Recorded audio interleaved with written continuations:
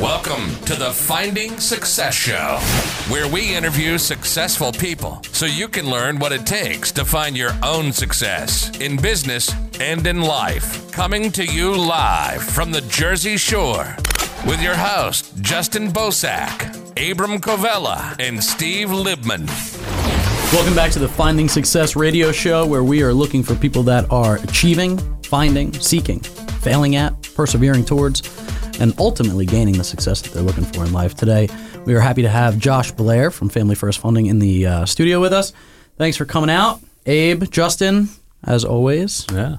Great to have you guys in the studio. How's it going? It's going great. You guys are doing well.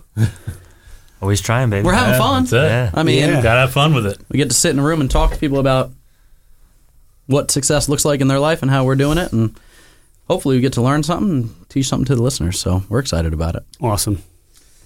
Cool, so let's just dive right in. Josh Blair, Family First Funding. A little bit of your backstory, where you came from, Sure. how'd you get into what you're doing, and we'll go from there.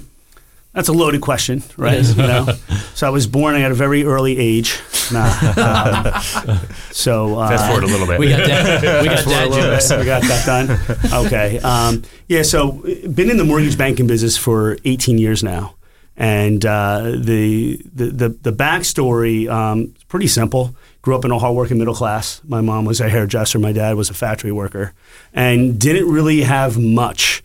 You know, the kids today are growing up in a completely different world than how I grew up, probably many people out there. Oh, absolutely. And, so, you know, hardworking middle class, you know, and that's kind of the background. And, you know, early on in my life, and I didn't realize that my past really happened for me, but not to me, was, you know, to speak very candidly, you know, when I was 18 years old, my parents lost their house to a foreclosure. You know, my dad's company shut down. My mom had carpal tunnel, and she was a hairdresser, so she couldn't work anymore. And long story short, you know, I'm graduating high school, getting ready to go to college, and they're like, we're moving. You know, you can come with us to South Carolina, or you can stay up here. And I, you know, didn't want to move to South Carolina. You know, I'm one of 4 children. Kind of was, you know, getting my, my foundation of being a young adult here in New Jersey. So I said, no, I don't want to go. And, so there was a feeling of abandonment. You know, there's a feeling of, what do I do next? I was there when the sheriff came and knocked on the door and said, hey, kid, you got to get out. So I packed up everything, you know, from the waterbed to the posters into my Hyundai Excel hatchback and had it all figured out. Car. You know, when you're a teenager, you do know it all, right? Yeah. Let's be honest. And, moved to Seaside Heights. And that was the beginning, you know, which, nowadays, it's not like that with many children. You know, whether there's more money, more resources, I'm sure there's other people out there that have had it even more challenging than me. But that was my beginning into the world. And it wasn't until I went bankrupt at 19, had multiple auto repos years later that I fell into the mortgage business. So let's talk about that real quick, because I find this story happens a lot where there's an impactful foreclosure, repo, something like that, and then instead of learning from it and going the full other direction right away, you fell into it, right? You replicated what you saw versus... I mean, now, granted, we'll get to the other side of the story, sure. But I think it's always interesting to point out that there is some tie to what you grew up in and some adoption of that into your life, whether you like to admit it or not. Yeah. Right? So why don't you speak to that just for a second in terms of like how you saw that going down and then how you got yourself into your own financial situation, and do you see now looking back on it that those two things may have been intertwined in some way? No question about it. We all come into the world the same way, right? And it's what we learn. You know, I believe that our soul is pure, and then everything else is just programming. You know, we tend to do half of what our parents and teachers say, but do 100% of what they do. So the trials and tribulations that my parents went through, I kind of duplicate it. those behaviors, those patterns just kind of, fell into place. And I was basically, like you said, replicating that. So I guess the foundation or backbone to that was my parents were awesome as far as parents, but as far as hard workers. I mean, they always ingrained in me, if you work hard, if you put your mind to it, you can have anything that you want. So, going through that, as being, somewhat selfish or self-centered, I'm like, well, I thought in the beginning, this isn't fair. Here I'm trying to go to college, I'm working 2 jobs.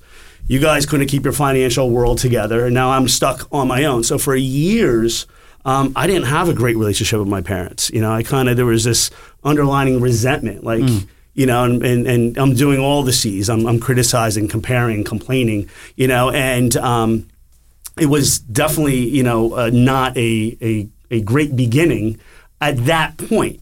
Looking back, it was probably the best thing that ever happened to me. It was a launching pad, right? It was, because when I found the business or the business found me, I'm driving a buy here, pay here car. I'm renting an apartment, and I'm 28 years old, and I said, you know what, it's about time I stepped up here. I guess the pity party and the whole being a victim of what happened kind of came to an end. I guess that's when I really started growing up. I said, now it's time to make a change.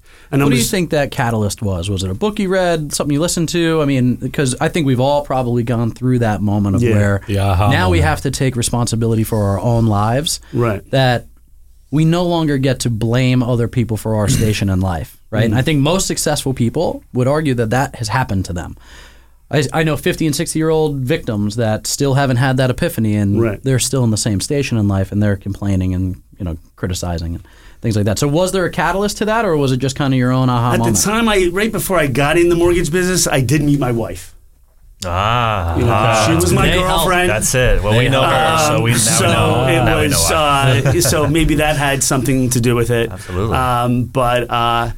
So I did meet her, and she deserves great things. Before I got in the business, and it was just, and I look back and just so grateful that I had a car. Because then I would have been maybe in the car business. Not that there's anything wrong with that, but I feel that where I'm at now, I can provide a more of an impact to people when I meet them. I'm glad I had food in the table. A week, right? Yeah, I'm glad I had food in the table because then I would have worked at a restaurant. So I just didn't have a house. So as much as it was, I met my wife. I wanted to have I wanted to kind of start my life.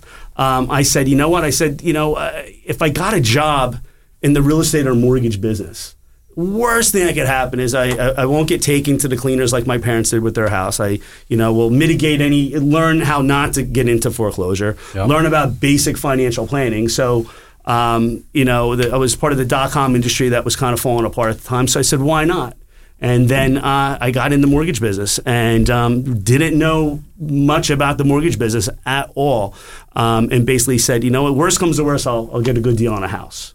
Right. And that was how simple it was. I mean, so there was belief. I think belief is huge when it comes to success. You have to actually believe in yourself and what you're doing. But for me, it was just taking action.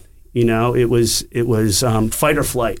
And, it was a matter of, okay, well, I'm going to go for this, and, grateful that I did. Well, I like the fact that you got into it and your goal in the mind at that time was, I want to figure out a way not to make the same mistake as my parents. Right. And even if I get a house out of this, that was your goal. So you kind of set a stepping stone. I think a lot of people, and the whole purpose of the show is we're trying to teach people there's no shortcut to success. You got to set stepping stones. So like for you set that stepping stone and it's like, all right, you hit that. And it's like, now where can I take it? That's a mindset shift. Yeah. Like right there within itself. So you didn't know that you were going to become this super successful mortgage guy and have all these people working for you when you first made that decision. But not at all. The road took you there because then you had the belief in the foundation and just kept pushing. And I think like all entrepreneurs, that eat what you kill mentality, that kind of sets us apart, right? Yeah. Like, I'm not going to rely on somebody else for a paycheck. I'm going to rely on me because I've seen other people rely on others and then it goes away. Yep. So everybody says, like, don't you feel insecure working for yourself? No, I feel insecure working for everybody else. Right. Because I'm not in Absolutely. control of my destiny. Like, on Steve Libman Island. That's it. I like Me, to wake myself, up and I. go, I control the outcome of today. Sure. Right, wrong, or indifferent, good or bad outcomes, Yep. that's on me. Yeah. And it's a scorecard, right? Everybody's like, oh, well, you like to make a lot of money, don't like to make a lot of money. At the end of the day, money's just a scorecard, right? Are you doing well or are you not? Is your business and success tied to that? Absolutely not. We've talked about that on almost every episode here. It's only part of the report card right there. That's right. Yeah. But I like that eat what you kill mentality because I think the people that get into that business, it's very quick where they recognize whether they're going to sink or swim and whether they're going to really take over or if they're just going to be mediocre. Yeah, for maybe some of you, but for me, it was necessity is the mother of all innovation, right? I mean, there was really no choice, Right.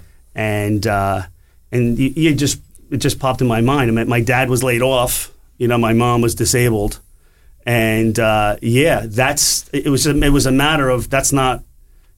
Maybe that happened to expose me to what I didn't want, working, and not having anything to show for it at the end of the day. And again, and there's no resentment to what they did. I mean, both very successful, if you ask me. I mean, they raised 4 children, put us all through, we got through high school and had the opportunity to move forward. But, my brothers and sister are successful today. And again, it really came down to work ethic for them and really finding out what they wanted. So, and that hard work, it translates, right? Yeah. I mean, so what we talk about a lot here is how the mindset of hard work doesn't relate necessarily to financial freedom all the time because we haven't been taught some of those foundational principles about how money works, right? Some of the hardest working people I know broke, right? So I think it's interesting that we are told to go to school, get a good job, work real hard, and then try to retire and invest in stocks, bonds, mutual funds, and ETFs so that we could be financially free. But very few people that you know that have taken that path are really financially free, right? It's the great lie of Wall Street. So I think it's important to have that work ethic instilled into you, regardless of whether or not it translated to money or not, right? So definitely some good things from there. But again, going back to kind of the tie into what you grow up in, you start to become, unless you have one of those moments where it's like, I got to change. Something's got to be different. Right. And you had that. All right, so take us a little bit further now. Yeah, so I got in the mortgage business, and that's where it was a surprise, but it was kind of no surprise. I realized that that people out there just didn't have the common understanding of what you just said, finances. I mean, what we learn about money, honestly, we learn from 2 places: our parents and our teachers. And where do they learn it from? Have you read that new Kiyosaki book? No, what's the newest one? Fake Money, Fake Teachers? I did not read that one yet. No. He talks about the fake teachers that teach us about money that don't have any money. And they're out there. And they're out there. And they're on TV and they're selling books. And so, but yeah, so what we know about money, we generally learn from those 2 places. And so where do they, I always say with my clients, well, where do you think they learned it from? And then where do you think they learned it from? And at the end of the day, I realized, I'm probably 29 or 30, and I'm like, I'm working on Abraham Lincoln thinking, here. This recipe of how things are done is being passed down from generation to generation, and people don't know what they don't know. And they think they know, but they really don't. And so I guess the unfair advantage or benefit I had in being in the business was I knew from, associating with the right people that if you want something that somebody has, just do what that person has done. Success is very much, a duplicatable event. Absolutely. If you want to cross a Japanese minefield, follow a Japanese person. I mean, that's in that, that type of thing. So you follow what I'm saying? You want to follow that. You want to follow somebody that. I still probably won't follow him through a Japanese minefield. That's right. Yeah, I mean, but Where'd you pick that one up? That's very anecdotal there. Yeah, but this has been brought up on every single show that we've done, right? Is that there's nothing new under the sun, and the blueprint is what somebody else has done. Now, you might tweak it and make it your own, but it's replicatable, right? Mm-hmm. Replicable? probably that one. And you can do it too as long as you can apply and execute on what you see other people doing. You don't need to come up with this brand new idea. Even when you come up with a brand new invention, that's not really necessarily the new idea, right? Getting that thing to market and getting that thing sold. So, yeah, mentors, getting around the people that are doing what you want to do. I think we've talked about this a lot. Yes. But if you don't know what you want to do or you don't know how to get there, go find somebody that's living the life that you want, right? True. In those areas, and just say, hey, can I take you out to dinner? Right? Start asking those questions to those people, because what you need to do is shake off those parental and teacher mindsets that have been instilled to us if you haven't been taught how to get free of those things yet. And the people that can teach you are the people that are not in that same lane. We always talk about generational wealth on this show. What we don't talk about a lot is the generational poverty that gets imparted as people grow up, because they don't understand how to pull themselves out of that mindset. Now, we all know the stories of the people that do, but what we don't see is the millions of people that never do. And it's really just because they don't self-educate or get around people that are educated in that, right? Stop taking money advice from your broke friends. We always say that jokingly, but go take money advice from people that have jets.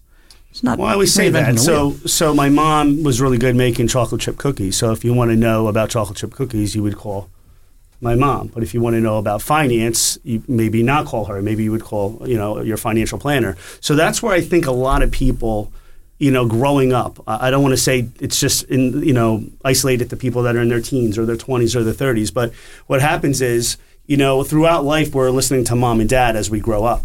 And then we get to a point where, when our teenage years, where we possibly rebel and fall on our face and learn. And then we go back to our parents.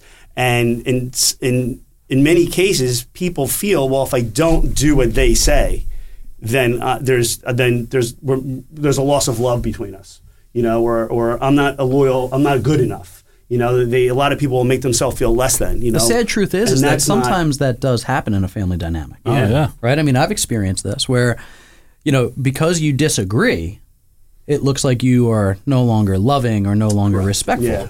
Right? So, I mean, this goes deeper into deeper toxicity than just, hey, we disagree.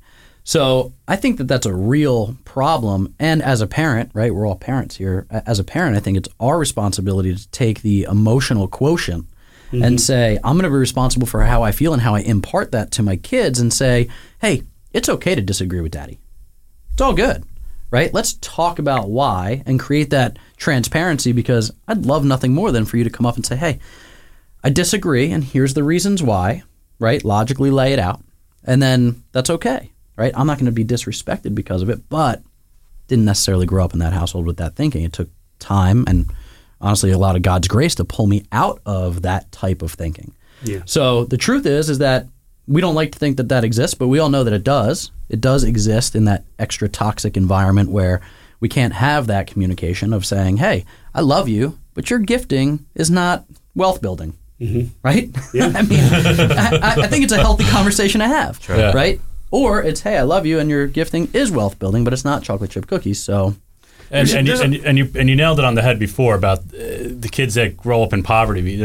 Their parents were poor, and they follow their parents, and tough time getting out. And the kids that grew up with their parents being successful, they're following their parents' guidance on that, and they ultimately end up outside of that bubble. So it's sometimes it's like, all right, well, what am I looking at here? How do I get out of it? It's like, maybe this is not the path I should follow and think of. And it's different than the poverty that we think of when we look at dollars and cents in a bank account. Right? We're talking about a mindset. Oh, absolutely. Right? The poverty mindset versus the successful mindset is really what differentiates this from happening. So you get kind of tied down and bogged down into that poverty mindset, not necessarily because you didn't have anything or that you lost the house. Right? It's because there's not a growth orientation there, because there's not a learning curve of saying, I don't know, let's go find out together. Right? And when you think you know everything, you failed. Yeah. Right? And I think a lot of us have been around enough of those people where, we talked last show about creating our tribe. And that's what this radio show is doing, I think, is creating our tribe of people that, at the end of the day, everybody has the same success principles. It's going to be giving, it's going to be faith, it's going to be family, it's going to be all of these things that don't have a dollar amount attached to it. So it's going to be impact. like you were talking about before. Yeah, that what he had said, Ed, about impact. What was it? Impact over Income is really where it's at. And it's the tag on the conditions and the programs that we learn as a child. A lot of times they're traumatic. I mean, not just what I went through, but we only know what we know. There's a guy right now driving around in South Beach in a Ferrari, and he doesn't know that's what Dad did. He doesn't know any other way. There's somebody on WIC and welfare in the inner city maybe, and, there are 3 generations on WIC and welfare and assistance, and they don't know any other way. And then there's the middle class, the hardworking middle class. They don't know any other way. And I think that, again, I guess the blessing that I had was I was able to, when I got into what I do, look at the financial statements of people from all walks of life. And quite frankly, the stuff that a lot of what I've learned from my clients. What some people, what not to do, and some what to do. And you get to look under the hood, right? Yeah, and I'm like, this is interesting. So I just started noticing these patterns. And I had one client, they said, did your parents ever tell you, knowledge is power? And I said, absolutely. He goes, well, they lied to you. And I said, what do you mean? And I'm like, what, you talking about my mom? Like, what's going on here? And he's like, no, they lie. He goes, well, knowledge isn't power. He goes, think about it. Do you remember the Dewey Decimal System? And I said, yeah. He goes, and who taught you that? I said, the librarian. I actually had to take a test on it, And he goes, and how often do you use that now? I said, I don't. I use Google. He goes, so knowledge really isn't power. And think about it. If knowledge was power, then shouldn't the librarian be kind of running the world? Mm-hmm. They have access to all this information. So it's not, knowledge isn't power. And I think that's one of the head fakes is knowledge isn't power. Knowledge is only power if applied. So it's not just learning, it's applying what you know. And I think that holds people back because people get into that, that analysis of paralysis, or paralysis of wherever it goes, and they're just studying and studying. They become students of all this stuff. And those are the people, by the way, that will argue with you to death about pretty much everything. You saw that right? They all. This one guy popped in my mind just now. I'm like, man, this guy argues with me. He did work at the library too. Which is really yes. So execution is power. Just knows everything, right? But can't execute on anything. Why? Fear. Yeah. Right. So you can't. I don't think you can deparalyze yourself from fear by reading something, right? Yeah. You have to do it by looking deep inside and jumping and growing wings on the way down, and hopefully you have the people. Having the faith, and jumping. It's like jumping in the water. When the pool first opens up and taking that step.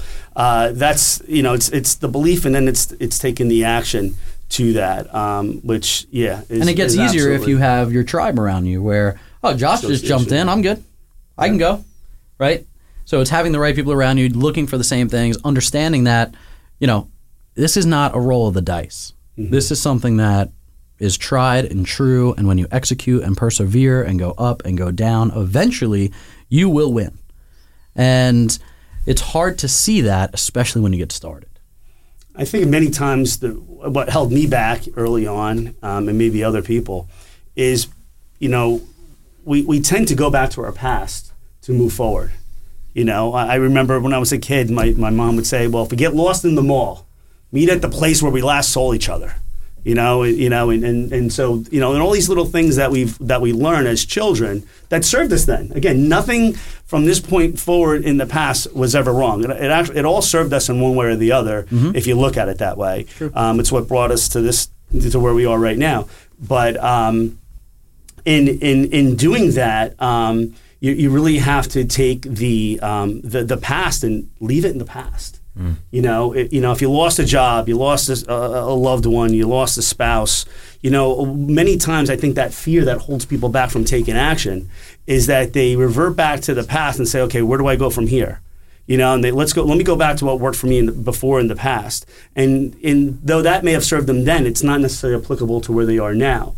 So you got to leave the past in the past. And if you can start out if you leave the past in the past and you leave the present in the present, then you have a chance. But if you're constantly going to take your past and bring it into the present, well, then it's a fight. You're literally driving while looking through the rearview mirror, and then you're not able to get out of your own way. A couple points to that. So my father-in-law is a pastor, and from the pulpit all the time, he says, "Can we let the past be the past at last?" I like that. Please. And as you bring that past into your present, you're carrying a backpack full of bricks, right? Yep. You're trying to solve problems with the same thinking that created them in the first place. Right. So put that backpack down, right? There's a lot of pain and hurt and anguish, right? So we're all faithful guys. Like, we know the power of forgiveness and what that will do. Put that heavy backpack down. It might be painful still, right, but forgive, move on, let the past be the past. Don't let it define your future is huge mindset shift that needs to take place, I think, if you're going to have any level of success. And more than that, any level of peace in your life. Yeah, for sure. So, Josh, you mentioned early before when you were around 30 and you were kind of getting started in the mortgage business, you said there were some influential people that were in your life then. Who were some of those people that kind of like mentors or people you gravitated towards that kind of helped you gear towards the next level?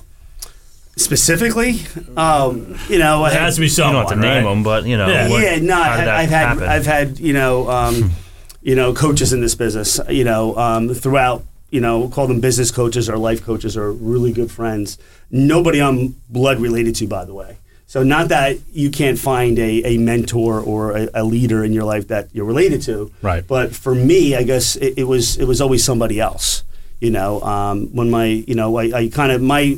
my adulthood started like on my own, in my own apartment, 18 years old. So, it was really, that was my beginning. So I didn't really have I really didn't have a network. Like, everybody was not a warm contact. The people that I knew from high school, whether they be younger than me or older than me, I mean, they moved on. I never stayed in touch with them. So every contact I had and the coaches that I've come across and leaders and mentors have all been really, quite honestly, strangers. I've surrounded myself with some really good people, life-changing, not because they gave me the blueprint to success. They were just ahead of where I wanted to be. Right. And I was through that time frame, and still having those coaches and those people to lean on, a lot of failures, I must say. There's I guess the easy way to learn things, and then there's the hard way. And then there's really, really hard way. And I think that's the way I went. Let me know when you found the easy way. The really, really hard way. And I think back to what Steve was saying about it's the fear. I mean, you can't, you're gonna fall down. I mean, if you're not, think about it when you're a kid. If you're afraid of falling on that bicycle and you can't get over that fear, you're never gonna ride. So it was really about that. And it's that, they call it growing pains for a reason. It's not growing joy; it's growing pain. Right. So, so it was really when you're down, having somebody around you get you back up. Yep. Because we're all going to fall down. The question is, it's not really how many. It is about how many times you fall, but just as important is how many times you get back up. Yeah. And how fast are you bouncing off that bottom? The Bible says, "Fall down 7, stand up 8." Right. I mean, this is not new knowledge. This is thousands of years old, but what's difficult is the application of such. The application. It's all about the implementation, right? So having those people pick you up, being around the tribe, the group of people that are going to say, yeah, well, get up again, try again. My mother always said, if you bang your head against the wall, enough times your ears will eventually pop out. Maybe that's what happened. Is that where you get the analogies from, Mom? So mom's a source. She's in my ear right now. But truly having a good group of people around you, like-minded people that are there to pick you up and support you. And if someone doesn't have that person in their life, and then you just haven't met that. You just haven't met that person yet. But certainly they're out there. Be intentional about going and finding them. Exactly. I mean, they're not going to just walk into your house one day and say, hey, I want to help you out. They're not knocking on your door. Right. So it's about getting out there. And again, when you're going through that process and you're failing, it doesn't mean you're a failure. Maybe it was that behavior. Maybe it could have been a consequence that I call it a blind spot. You may have just hit a blind spot, and it's kind of like driving. There's blind spots out there. It doesn't matter how good of a driver you are. And a blind spot, if you don't check your blind spots and have a coach or a mentor or somebody there to help you with those blind spots, somebody could hit you. It's not your fault. Or accidentally, you could maybe hit somebody else when you're driving. It's not about point and blame. It's simply that it's a blind spot. Yeah. And it's about growing from that blind spot and getting back up and doing. My wife and I are intentional about that. pointing out each other's blind spots, not in a negative way. Just, hey, you have a blind spot here, and it's really appreciated because it saves us from a lot of wrecks, right? I mean, but having those accountability partners in your life, whether it's a business partner or just a friend or a mentor or a coach, and especially a spouse, right? They can let you know, like, I always go back to this one time where I wanted to go do another deal with some person that I wrote off. And my wife was like, what are you doing? I said, I'm going to do this deal with this guy. And she said, do you remember what happened last time? And I have a very short memory, right? So I'm a really good forgiver, right? But I also forget real fast. Yeah. And my wife gently reminded me that this is a blind spot of mine, and going back to a poisoned well is not a good idea. Right. And so that saves me, right, from doing probably another bad deal and getting another bad headache from it. But having those accountability people in your life, really helpful. Yeah, absolutely. So we're going to take a couple-minute break, and we appreciate you listening to the Finding Success show. We're here with Josh Blair, Family First Funding. We're just talking about success, finding it, getting it. Come back and learn more. You're listening to the Finding Success show.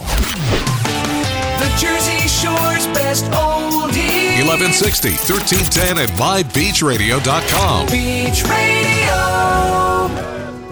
Americans have a deep respect for our military and a deep desire to show them the gratitude that they deserve. When those serving so far away receive a small gift box of personal care items and greetings, they know America is behind them. Always Supporting Our Military is a new nonprofit of retired volunteers that meets weekly to send packages to our troops overseas. They need your help to raise money for postage and for items. Each box of toiletries, snacks, and food takes about $18 to send, and they rely totally on donations. Will you help? They greatly appreciate any donations to the cost of postage or supplies like small bottles of shampoo, lotion, mints, and more. Please visit Always Supporting Our Military on Facebook, email pasrmilitary@yahoo.com, or call 908-278-9561. That's 908-278-9561. Every little bit helps. We've been fighting the war on drugs for a long time. We answer the phone 24/7. 365 days a year. On a busy night, we answer hundreds of calls. This war on drugs needs our intervention. Since 2014, Addiction Hope and Helpline has helped people struggling with drugs and alcohol. When the phone rings, we help people when they need it the most. When we get a caller into treatment, it feels good. It's a blessing. If you're struggling, drinking, using, and need to get clean, don't suffer alone in silence. Call Addiction Hope and Helpline. Our people understand, and many are also in recovery. Call for support and strength. You can call for someone who can't or isn't willing. It's an act of love. Together we can help you beat this thing and erase addiction from your vocabulary once and for all. Call 800-490-1630, 800-490-1630, 800-490-1630. You're listening to the Finding Success show. Welcome back to the Finding Success radio show. We're here with Josh Blair, Family First Funding. We have had a great conversation so far. Thanks for coming in, Josh. My pleasure. So I think the next springboard is, we've talked about a bunch of the struggle, failures, successes, a little bit. Where are you at now? How'd you get there? What's the last couple of years look like in terms of team size, your own personal well-being and growth, and what's your success looking like? It's looking good. You gotta keep it simple. It's looking good. That's great. It's teamwork. The acronym for that is Together Everyone Achieves More. So, but things are happening now in my life that I don't understand. I'm wondering, is it that when I helped that little old lady cross the street, or I helped that woman at Grand Union put her bags in the back of the car, like, why is all this abundance, happening? And I don't take any of it for granted. I really believe it's an ongoing process. I think once you think you've figured it out and you know it all, as you said earlier, it's when you really are lost and don't know. So I'm just humbled every day, and even showing up here today, I'm like, I'm going to be around some leaders, some winners. I'm going to learn and have so already. So for me, I'm just beginning. I'm just at that growing state. I think the level of responsibility that is on me as as a husband, as a parent, and as a manager really suits me now. I'm really growing into that responsibility. When I was single and had no responsibility, maybe in an apartment lease, it's a little bit different, because I'm trying to find my way. Now, I've been married for 11 years, have 2 beautiful children, and now I'm able to see a little bit further down the line. And the difference has really been, and we kind of touched on it, self-development, letting the past stay in the past, surrounding myself with the right people, and really working on self. A lot of what I found to be, a differentiator and a catalyst for success has been my mindset. It's really been in controlling, the 45 voices, one for each year in my head, and really getting that together. So I find that in looking back, my not so much book smart, I went to high school. I dropped out of community college. I didn't know what I wanted to do. I knew I wanted to make money because I came from a background where there was no money. It didn't really matter what I did. Whether I was getting into the mafia, driving a garbage truck or selling real estate, it really didn't matter. I just knew, that I didn't want to live on oodles and noodles for the rest of my life. And, I wanted to, have a couple of bucks in the bank, and that was really it. But because of my mentors, you just started working on self. And I found that the more I grew, personally, the more I grew professionally. And that translated into income. So that's pretty much, it was really about self-growth, self-improvement that got me to this point. And again, I'm just getting started. You mentioned while we were off air for a few minutes, Josh, we've talked about this in our previous episodes, that faith has been a big, strong part of where you are today. And I'd love to hear that, because I think a lot of people take that for granted, but I'd like to just, have you talk a little bit about that and how that's helped you and your mindset and where you are right now. That's a big question. Thanks. Thanks. Yeah, because when it comes to religion and politics and people and dynamics and I don't know what's more uncomfortable, that question or going to Thanksgiving with both my in-laws and my outlaws. But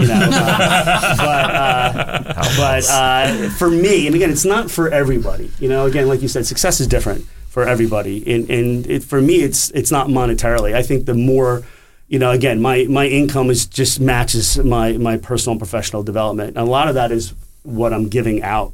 That you truly get back twice, if not 3 times, of what you give out. Right. And so when you talk about faith, I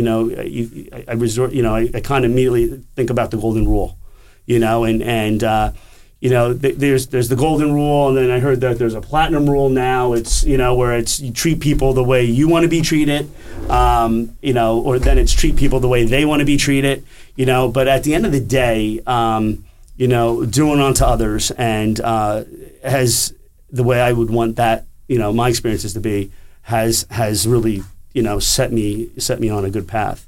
How's that look for like your team? And because obviously we haven't even touched on that yet, as far as like everything with the team, because you're a leader. Exactly. You're watching. I get more. Yeah, I get more gratitude. I get more reward or emotional paychecks in when I'm helping somebody else. Why? That's probably another question. Why do I get that joy? So I think it really just comes down to my spirit. I don't think that everything is 1,000%, predetermined. I think a lot of it has to do with what we do, with what has been given to us.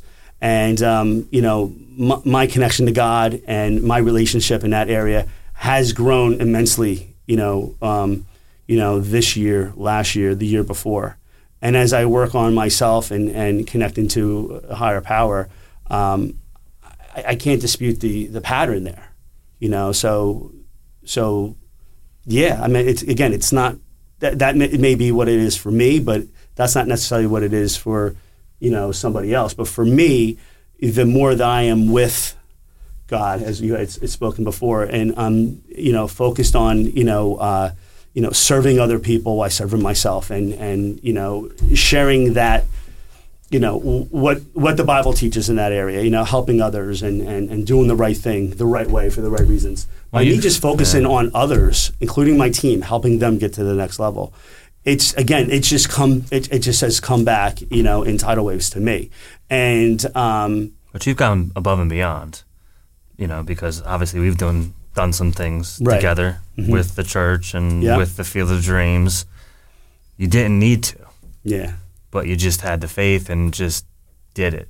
It's emotional. It's very emotional. Like when we did the Field of Dreams that night, I don't even know where I was getting that money at the time. Right. I'm like, what's going on here? And why did Justin set me up with Christians? What happened here? And you don't have a special needs kid, so it's a little bit different for somebody that isn't living that, but understanding that that exists, and I'm gonna find a way to help out. My uncle, he was autistic. It runs in my family, but there's nobody in my immediate family that has a disability. I just heard his story, and it was like, I can do something about it. It's one thing to make money, but it's really another thing to make a difference. And I just said that, this is what the need is, and I know that I can figure this out. He gave me a financing plan, which helped, which was good. If it was one lump sum, I don't know if I'd been able to. But you have to grow in faith to be able to give to causes like that, right? Because you have to just say, hey, I'm going to trust that it's going to happen, but I'm going to make the commitment right now and sign on the dotted line. And what we were talking about before is you can't live in fear and faith at the same time. Yeah. Right? So you either believe that you're provided for or you don't believe that you're provided for. I think the biggest problem that I had as I grew into the person that I am today is believing that I was in control of everything in my life. Yeah. And when I had the epiphany that, and the freedom that comes with this, by the way, of recognizing that I don't have to be in control of everything because I have a Father in heaven that loves me and will take care of me as long as I believe that he will. It changed everything for me, right? We all talk about the hockey stick, right? It's like, here's this growth, and over the last 3 years, I've really grown in the Lord, but wow, my business has gone off at the same time. Weird, right? Me too. And, I think that I think you can be unapologetic about your faith. Yes, some people will choose not to go down that road. Some people will, and the right people will reach out to us and ask us for our stories, and the other people will just take it for what it is, and that's okay. But especially in my family, I know that there was so much pressure, especially when building a team, right, and building a family, so much pressure on me going, man, now I have to be responsible for my wife and my kids and all these employees. And I didn't hire people for the longest time because I was so scared that their destiny was in my hands. And once I recognized, right, and God kind of revealed this to me through some prayer, like, hey, their destiny's in my hands, not yours. You're not all-powerful Stephen, right? I'm all-powerful God. And once I had that epiphany of like, oh, wow, other people's destiny is not in my hands, I could hire, right? I could hire, I could fire, I can be at peace with that because sometimes I have to release people into their destiny and see you later. And other times they'd be a great fit for the team. But at the end of the day, I didn't stress and lose sleep over it because I recognized that, hey, this isn't all me. And that was really a lot of freedom in terms of that growth curve. And I think if business owners can rely on that, they have a lot more peace in their business.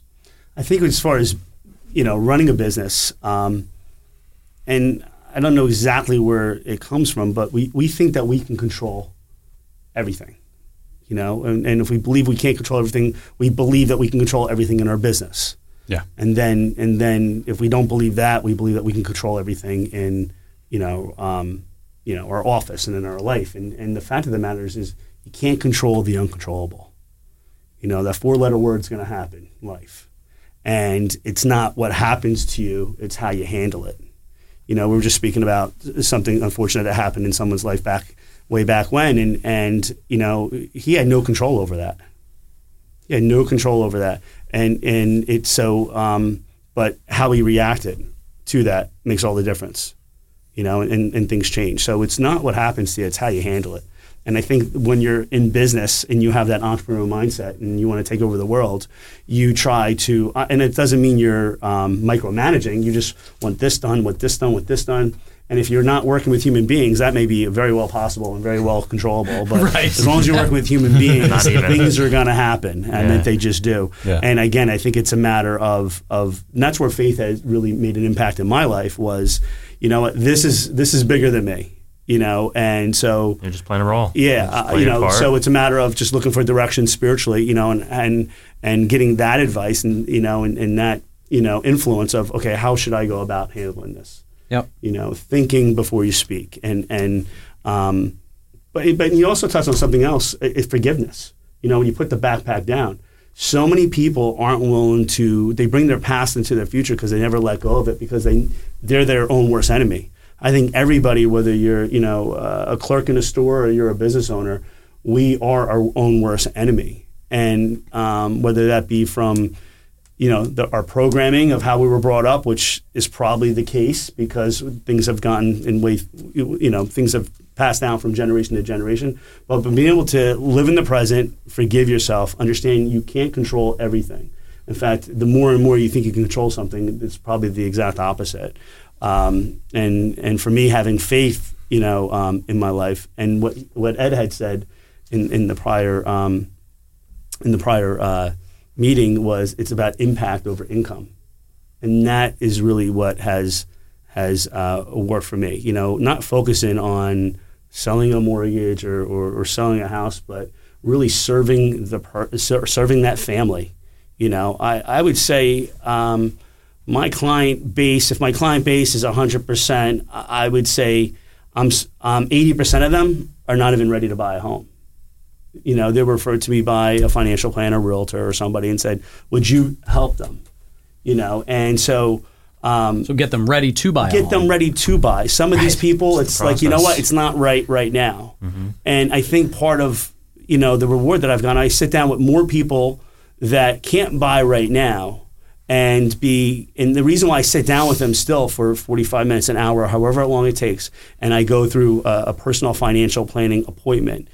People will stop me and say, well, this has nothing to do with a mortgage. You're talking about saving money and what my budget is for Comcast and how does that work? And they're like, this is different. And I think because I'm not focused on selling them a mortgage, mm-hmm. I'm focused on making sure they understand their personal financial statement, that they understand budgeting, that they understand how important it is to, you know, maybe go bankrupt and purge all this debt or, you know, do some debt consolidation. That I'm more focused on helping them. They care more. They understand because of spending an hour, there's no charge. There's no, you know, by the way, here's the pitch. You owe me this much money. They understand that, okay, this guy actually really cares. And it just goes back to my experience because I had the bankruptcies. I lived on the oodles of noodles. I didn't have anybody there serving me. Nobody was there to serve my parents. You know, the financial service industry, and I don't want to offend anybody, but I find it to be very discriminatory. Because if you have a lot of money and great credit, there's people out there willing to help you. Yep. You know, if you live in that zip code and you have that background, there's, you know, you're getting the hedge fund guys, the investment guys, the Dean Witters, the Morgan Stanleys of the world, and they're soliciting you on ETFs, and this is what gold's trading at, and, you know, the new IPO, and how do we got you in the new IPO, and, you know, and all that type of thing. But if you're, you know, hardworking middle class, like my parents, you know, like me, like probably us, I think we all put ourselves still in that demographic. We're getting educated on the Dish, Verizon, Gutter Guard. We don't even, and we could be maybe renting an apartment. Like, why am I getting this in my Valpak? I'm an apartment. I rent. You know, we're getting educated on that type of stuff. And so, I find that for me, it's a personal thing. When I got in the business and I realized how much people don't know, I said, I'll be danged if I'm going to put somebody in a $200,000, $300,000, $400,000 responsibility and not give them all the tools and resources to beat the bank, to get ahead, to understand how this works. And so by taking that extra time and educating people, they just have found that to be very, like, who's going to help them? And if I don't take the time to help them, my feeling is nobody's going to help them because they're all going to be overlooked. Right. And so I think really where I am, and again, just starting, getting it really rolling, is a lot of the goodwill that I did or just the way I've operated my business from day one. I get calls from people and you Yeah, he did my mortgage 10 years ago. And I'm like, oh, great. And then I'm looking through my database and I'm like, they're not even on my list. Like, how did they track me down? They're not getting my newsletter. And I'm like, I should put them on my list. And I'm like, hey, no, you helped me and you helped Impact. and it's like, wow, it comes back. Yeah. So that definitely helped my belief system, so it's what came first. Yeah. That I believe in doing the right thing, and then it happened, or was I just doing the right thing, and then more of the right thing started. So it's like, what came first, the chicken or the egg? So, yeah, I mean, sowing and reaping is a thing, right? And what I love about it is it's testable and measurable. Yeah. Like, so everybody's like, oh, you have blind faith. No, not true. Right? I can test, measure it, and show you documentation as to where my faith lines up with all of this stuff. That's proven. So I spent an hour on the phone yesterday with a lady who wanted to invest with us on the next apartment complex that we're buying, and she asked me a very prudent question, which was, don't you have hedge funds that'll fund these deals? And I said, yeah, I do. I actually had a guy who offered me a $50 million check to do equity for the next $200 million worth of acquisitions over the next couple of years. She said, well, why don't you just take that? And I said, well, because that helps Wall Street. That doesn't help you, right? I want to dig into your why. Why are you investing in real estate with me? Why are you looking for better than market returns? Why are you interested in creating generational wealth? Why is that important to you? And she's like, yeah, but you have to talk to a lot more people and blah, blah, blah. I said, great. I love that. Right? If we can help those people get from a place of, okay financially to financial freedom by doing this and not talking to Wall Street, yeah, I'm happy to do the extra work, right? Because nobody else is teaching these people that they can go out and do these and invest in these deals or get this type of financial planning. Like, why does my Comcast bill affect my mortgage? Well, because if you're not financially healthy, you shouldn't have a mortgage. Exactly. Right? So, all really good stuff. We have a couple minutes left, and I just want to touch on something that you said before while we're in the midst of this faith conversation. You gave us kind of your mission statement for the year. If you don't mind me asking you that on air. If you do, it's fine. I'll tell you mine. No, it's fine. Okay, so it's about the team. It's about self. It's about the team. But for me, it's about the mission. I find that when you focus on the bigger picture, everything just falls into line. So it's always about the big picture. So I mean, it changes a little bit, but at the end of the day, it's about sharing, radiating God's love. Passionately serving others while serving myself, creating magnificence in everyone I touch. At the end of the day, it's making a difference. I think success for me is measured in how much positive energy and more importantly, what can I do with that positive energy to make a difference in someone's life? Because it's that butterfly effect. It's the ripple. I mean, with some people, it's like putting a boulder in a puddle. Some people, it's like throwing a pebble into the ocean. But every action has a reaction. And we were talking about that before. And if you can make that difference, like I know, like success in Trenton with Justin, that it was a progressive. It was, look what we did. That was success. And so for me, making that positive impact and following that mission statement, and it's a fluid statement. Success is fluid. It's not a destination. It's not like, okay, I'm here, I arrived. Again, when you've done that, that means you think you've learned it all and you're complete. And there is self-actualization, but even I believe when we do get there, there's still an involvement of that too. So again, I think that certainly success is a journey, not a destination.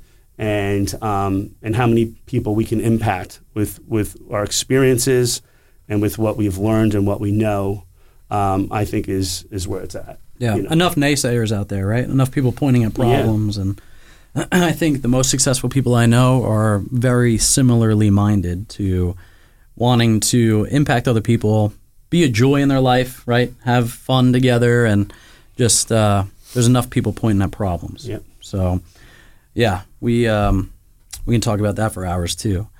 So I love your mission statement. To be able to create magnificence, I like the fact that you recognize that it is something that's in our control to be able to do, right? So you can magnify God's love, you can create this magnificence. Really what you're doing is talking about how do you impact people in a positive way.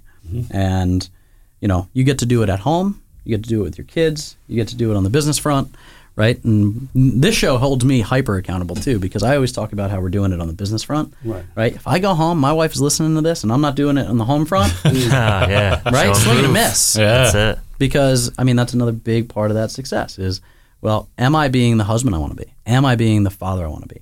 The business owner is easy, as far as I'm concerned, right? What's hard is making sure that you're prioritizing the most important relationships in your life, right? God, your wife, your kids, your business, your clients, all of those things very important. I'm a big believer that your work is your worship, and you should go to work, and that's how you're worshiping. But also, are you being a good husband? Are you being there for your family, and are you doing the things that usually fall by the wayside when people achieve some level of success? The most successful people I know are not the ones with $10 million in the bank. They're the people with $10 million in the bank and a marriage of 50 years, right?